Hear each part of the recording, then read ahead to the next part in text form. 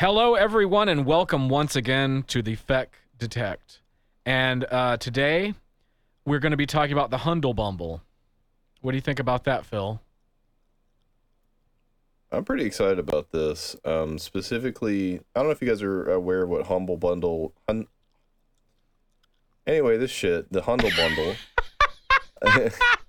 That's starting already. Happy, can we just say what day it is? Happy Cinco de Mayo, everybody. Happy Cinco de Mayo, avocados, and tequila, and all that to everyone. Oh, man, I wish I'd fucking had some fajitas, man. Do you like fajitas? You know what I really like? Man. I really like chile relleno. Chile rellenos. I do like fajitas. Man. I do like chile rellenos. Oh, man, yeah. So good. Yeah, we got one of those HelloFresh things, and last night we made basically like fajita tacos. On the 4th, was the 4th with you? Yeah. Oh man, May the 4th. Yeah. You know what? The 4th was with me. I kind of go back and forth on that one. It's like there's a grumpy old man inside of me that wants to just roll his eyes and groan, but I don't know. It is a little cute, honestly, in a way. It is. And, you know, when you're talking about it, you can always think of it as the Ridge. You know, you don't have to talk about the new movie, the original trilogy. Oh, a Ridge Tridge? A Ridge Tridge, yeah. Okay, is that, like, do people actually say that? I mean, I guess people on podcasts do to sound hip. Oh, I don't know. Oh, Anyways, yes, we are hip. Yes. Uh-huh. Go ahead. Yeah. So anyway, the original movies, you always think about those when you say that. That's what I tend to do. It's kind of sad. Like, I just, pretty much everything outside of those original movies, I just kind of ignore at this point. Yep. So. Well, I'm glad that they never did those prequels that George Lucas was talking about doing in the early 2000s. Yeah. And I'm also glad that Disney didn't make any Star Wars movies also. Yeah, that would have been really shitty if they here we go. That. Let's talk about some of our heroes that died of alcoholism, you know, like back in the 90s and early 2000s, before they had a chance to become awful corporate behemoths and get ruined by J.J. Abrams. And by that, I mean, let's talk about some Sierra adventure games, because my wonderful, wonderful pal o' mine, Philium Esquire, purchased for me, because it was my birthday. That's right, you guys. Really, I was trying to hit that $10,000 goal on fucking Patreon for my birthday. You guys really... We were so close. You really, yeah. You're really going to need to pick up the slack there. But anyway, so what he bought me for my B-Day, except aside from the hooker, which, yes, thank you, by the way. So aside from that... Aside from that... She had a high rating. Yeah. Well, I mean, it was just hand stuff, but let me tell you, like, yeah. I mean, you know, you focus, become a master at one thing. That's right, you know. But, so yeah, what he got me was he got me a Hundle Bumble, which was the Hundle Bumble for the Sierra adventure games. There's a bunch of those collections. I know there have been collections around for a long time, like Space Quest, King's Quest, etc., but there were games missing from them. And they didn't run properly in Windows and stuff. And I think all that's actually been sorted out now, hasn't it? Yeah, I think so. I mean, if it's on Steam, it's going to run on pretty much anything at this point. Well, not always. Well, we'll see. Not always. I'll report back to you. It's a lot more robust. Yeah, I'll report back to you whether or not these game collections are fucked or if they actually work. Because I think what they were doing before was they were just running like DOSBox. But I think that the prepackaged DOSBox shit that they had didn't like versions of Windows after 7. Because I'm pretty sure in Windows 8, a lot of stuff changed under the hood of the operating system. I think something big changed about the way audio works was one of the things that caused issues. But see, kids, that's why you write programs in C and talk to the hardware directly. Then you don't have to worry about these fucking APIs changing now. I doubt you can get direct access to the hardware in Windows. Like, if you tried, it would probably fucking blue screen. I doubt you could. Yeah, I don't know. I'd love to pick the brain of a computer hardware engineer. Yeah. I'm sure they're very grizzled. by now. Like an overly chewed piece of meat. But yeah, let's talk about some of these games. Where do you want to start? I mean, there's so much shit that you guys. We're not being sponsored by Humble Bimble or whatever, but you guys should check this thing out. It's got tons and tons and tons of classic, point and click adventure games, which are a lot of fun. They are a lot of fun, and we're being handsomely compensated for telling you how great they are. No, wait, we're not actually. We just No. Wow, you know what? I'm so used to shilling that it feels weird when I actually like something and just want to tell people about it because I like it. It's a very strange feeling for me. It's been a while. Yeah, I know, right? Do you want to start with some of the stuff that we haven't played, or do you want to talk about some of the stuff you have played? Well, I figure any good conversation about Sierra stuff probably should start with Space Quest, right? Yeah, no, that's a good idea. Yeah. Now, I had this collection on a disc a few years ago. Yeah, just a heads up. They released one back around, 2002, 3, something like that, maybe 2001. Yeah. And I'm hoping they fix the copy protection, but if you play Space Quest 1 and it gets to the copy protection part, there's a chance that it might give you a bad location. And there was something on a forum I read somewhere where they fixed that, or they gave you the right answer, but hopefully they fixed it. Where was the copy protection in Space Quest 1? The thing is, it's like 2/3 of the way in the game. Yeah. You get to this point where you have to key in certain coordinates to get to a planet. Mm-hmm. And it would say, go to page 4, paragraph 3, and here's the number. Oh, is it when you get the used spaceship and everything and you're about to take off for the Syrian battle cruiser or whatever the hell? Yeah, that's it. Oh, right before the last part, yeah. Okay, gotcha. Nice. Well, I must have had a cracked copy or something, because I think the answer to that was always like HH. Sector HH or something like that. Oh, okay. I don't know, man. Cool. Or, you know what? Come to think of it, you maybe talk about the VGA version. Is it the VGA version that had the thing you're talking? Yeah, because remember they did a VGA remake of Space Quest 1. Yeah, that's the one I'm the most familiar with. I started playing that one. Yeah. It actually had some dialogue, too, like some voice acting, I think. That was way back in the day. Remember Droids Be Us? Oh, yeah. Man, what I love about this is that there's some of these games. I played, they have 6 games on here, six Space Quest games. Try saying that 3 times fast. 6 Space Quest games. So, good job. Thank you. I've played them all at least once, but I've played 1 and 3 and 4. I've played 1 and 3 and 4 just a bunch. Right. Like, those are my favorites.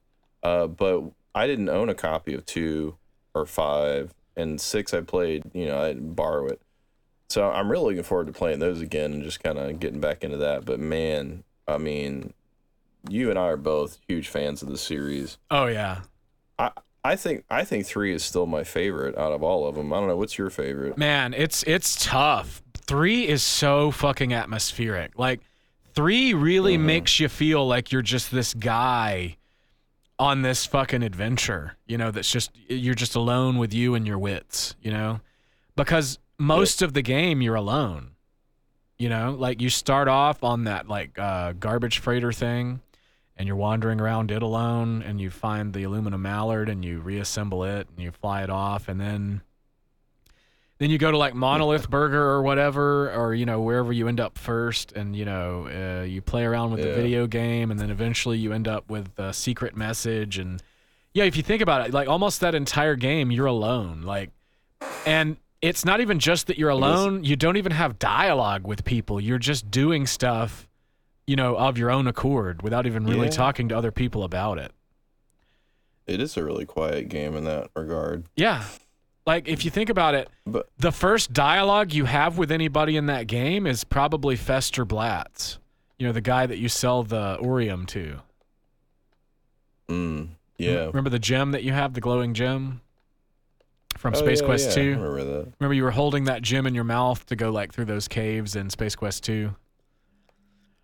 Yeah, I mean, it's again, I haven't played that one in years, so maybe I should just start at 1 and just kind of work through them again. I guess also we should say spoilers for anyone who wants to play these games. We'll try not to give away too many big ones, I guess. Spoilers, yeah. You still got to figure this shit out. Even if we tell you about, there's a video game in the game, you still got to figure that shit out. There's a video. Wait, it's hard to spoil. I mean, you're just gonna have to get good at fucking Astro Chicken. I mean, there's no other answer to the question. Yeah. Of course, you know what? Having played that later, I don't know if my hand-eye coordination just got better or I just got used to video games more. But I played that game probably like 3 or 4 years ago all the way through, and I just fucking aced Astro Chicken. Either that or playing Astro Chicken is like roller skating and you never forget, you know? Yeah. Well, I mean, it's basically a reskin of like an old arcade game where the whole goal is to land it like that. I can't remember the name of it right now. It's like Space Command or something like that. But. Yeah.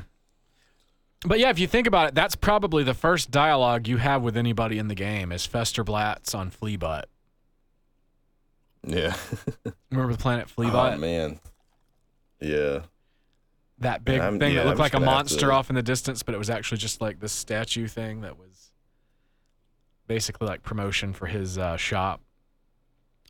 And then the second dialogue, I guess, would be with the Arnoid or whatever his name was, the guy that's after you from the Gipazoid Novelty Company. Yeah. And then you spend another long time without any dialogue. The next dialogue you have again after that is probably the brief conversation that you have with the two guys from Andromeda before you guys are discovered. So yeah, it's solitude, a lot of solitude in that game. That game really has the theme of solitude in it a lot. But it's not bitter. It's like I don't know, it's kind of like someone figuring things out and coming into their own. You know, in solitude, you know, it's not really sad. Yeah. It's that kind of solitude you have to be your best, you know? Like you're never going to be your absolute best if you're constantly surrounded by noise, you know, the yip yap and, you know. Yeah. Right.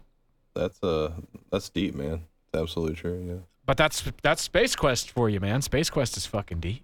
Yeah. You know? I mean, these games, like, really smart people wrote this shit, dude. Like, just well executed. I mean, there's a reason why people are paying money for these things today, because they're good. Yeah. And then Space Quest 4 has like the time travel thing in it. That's pretty cool. And then Space Quest 5, you get to be a fucking captain of a garbage scow. And then Space Quest 6, you're busted back down to like janitor second class again. Yeah, I really remember the least from 6. 6 was fucking hard. Club for sale. Like, I got so stuck on 6, and this did not happen to me with any other Space Quest game. I would eventually figure it out. I got so fucking stuck on 6, I actually had to call the fucking hint line. I mean, I asked permission from my parents first. But I actually had to call the fucking hint line. And by the time people used phone freaking back then, on those things. Yep. And by the time I called the hint line, I heard there was a time when you'd call the hint line and a person would actually pick up and would actually be like thumbing through a hint book looking for your answer. Yeah. But by the time I called, this would have been like 1996. It was actually completely automated. They're like, you know, press 4 for Space Quest, press 3 for Space Quest 6, and you know. What part of the game are you in? And it's like, yeah. And meanwhile, it's a 1-900 number, and it's like, Yeah. It took forever just to get through the fucking menu.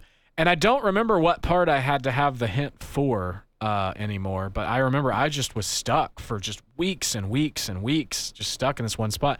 But you know what? That's another cool thing about those adventure games, and it gets people that try to get into them now and they try to consume as much as they can in one sitting like modern games are designed. That's not what those games were about.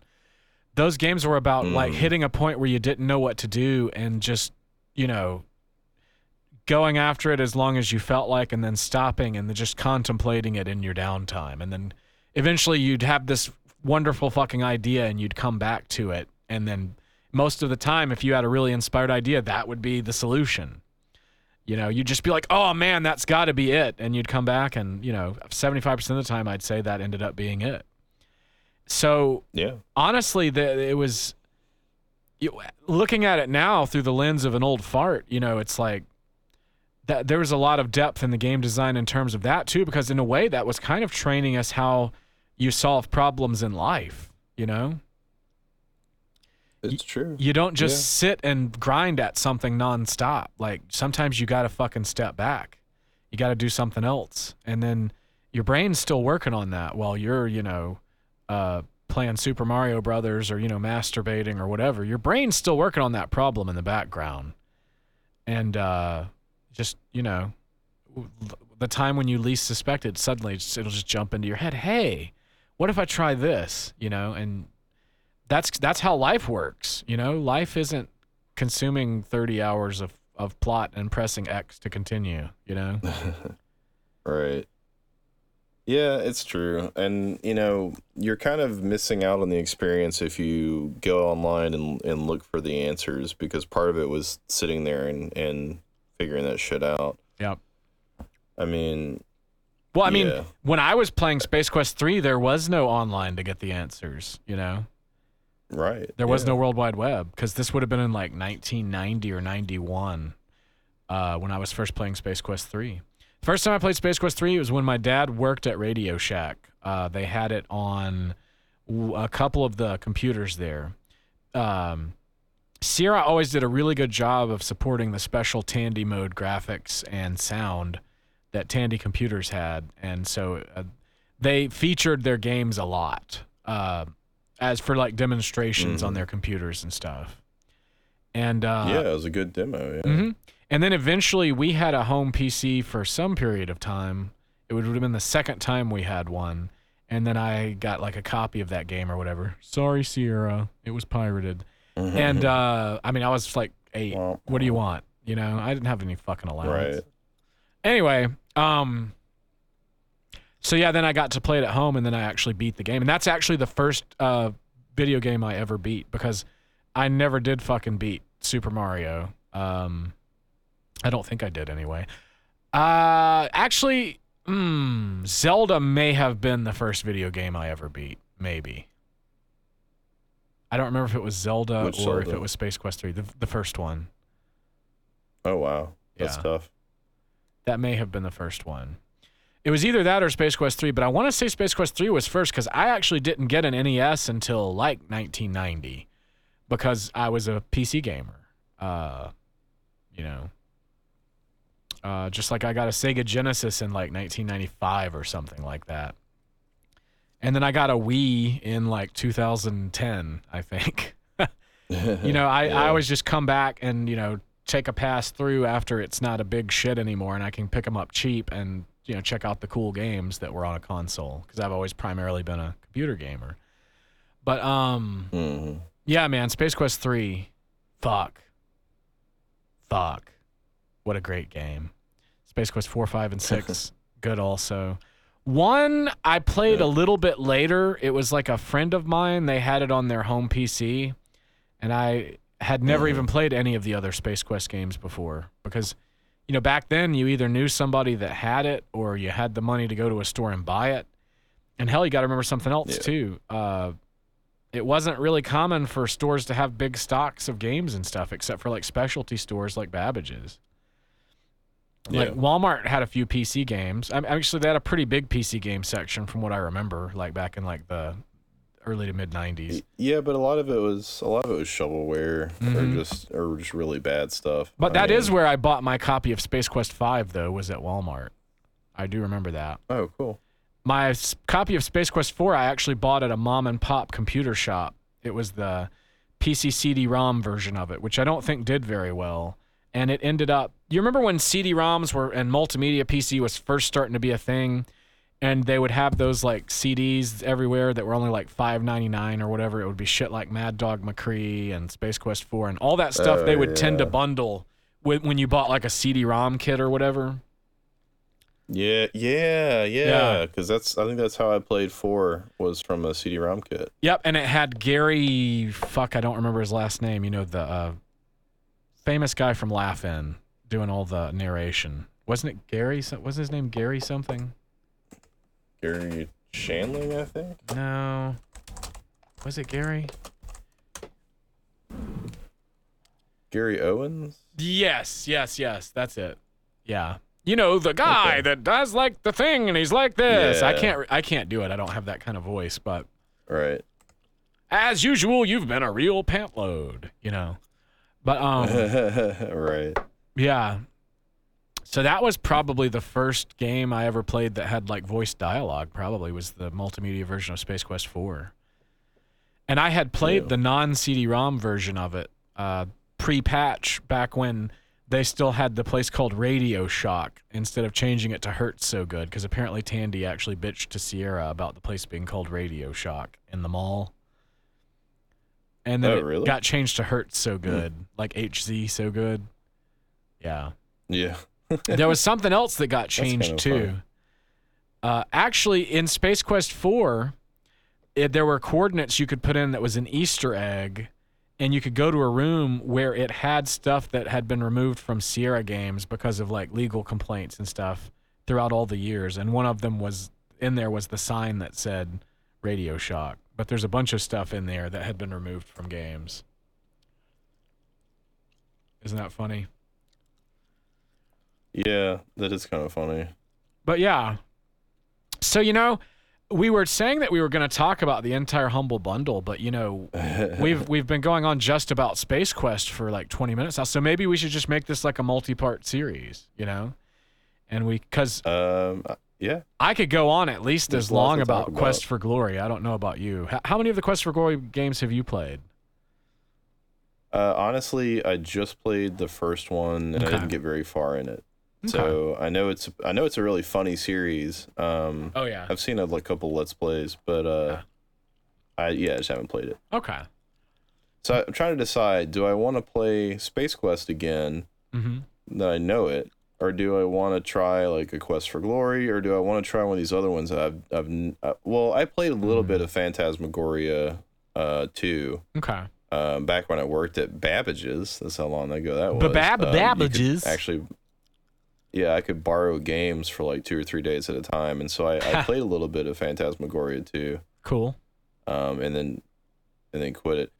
You know, that was back in a time when, you know, FMV was so new, and just the game freaked me out because I could actually see videos of people, and I was like, oh, this is gonna get fucking gory, and it freaked me out as a kid, you know, because it was actual actors instead of the cartoon and everything. Yeah. But you know, I mean, nowadays it's gonna look terrible, but I still want to play it. Well, so you heard it here first, folks. We're gonna milk this fucking thing for all it's worth. We'll probably get 4 or 5 podcast episodes out of talking about the different stuff in here. Yeah. So yeah, we did a pretty good job of covering Space Quest. So I don't know. Maybe I'll try Quest for Glory this next week, and then we can talk about our thoughts. Sounds fantastic. And you know what, guys? Tune in for the next episode when we talk about Quest for Glory or King's Quest or some other fucking bullshit. Yep. In the meantime, give us what do we need about $750, about $750? Yeah, just get on Patreon, Tech Defectors. Give us about $750. Throw us some money. Yeah, throw us some money. Like not $7.50, smartass. $750. I mean, fuck's sake, what am I gonna do with $750? We're fucking quarantined, guys. We need money. Yeah, we're quarantined, and they didn't give us any small business grant money for this podcast. They told me to go fuck myself. Take the check. Yeah, they told me to go fuck myself. Okay. They literally said, they literally said, go fuck yourself. I was very surprised. It was an amazing breach of decorum. I was not expecting that. I mean, we're just about the smallest a small business can be. I know. There's 2 of us. Right? So. But yeah, so get on there and give us all your money, folks, and tune in next week. And like I said, we're going to milk this Humble Bumble for all it's fucking worth. We love you. Good night, folks.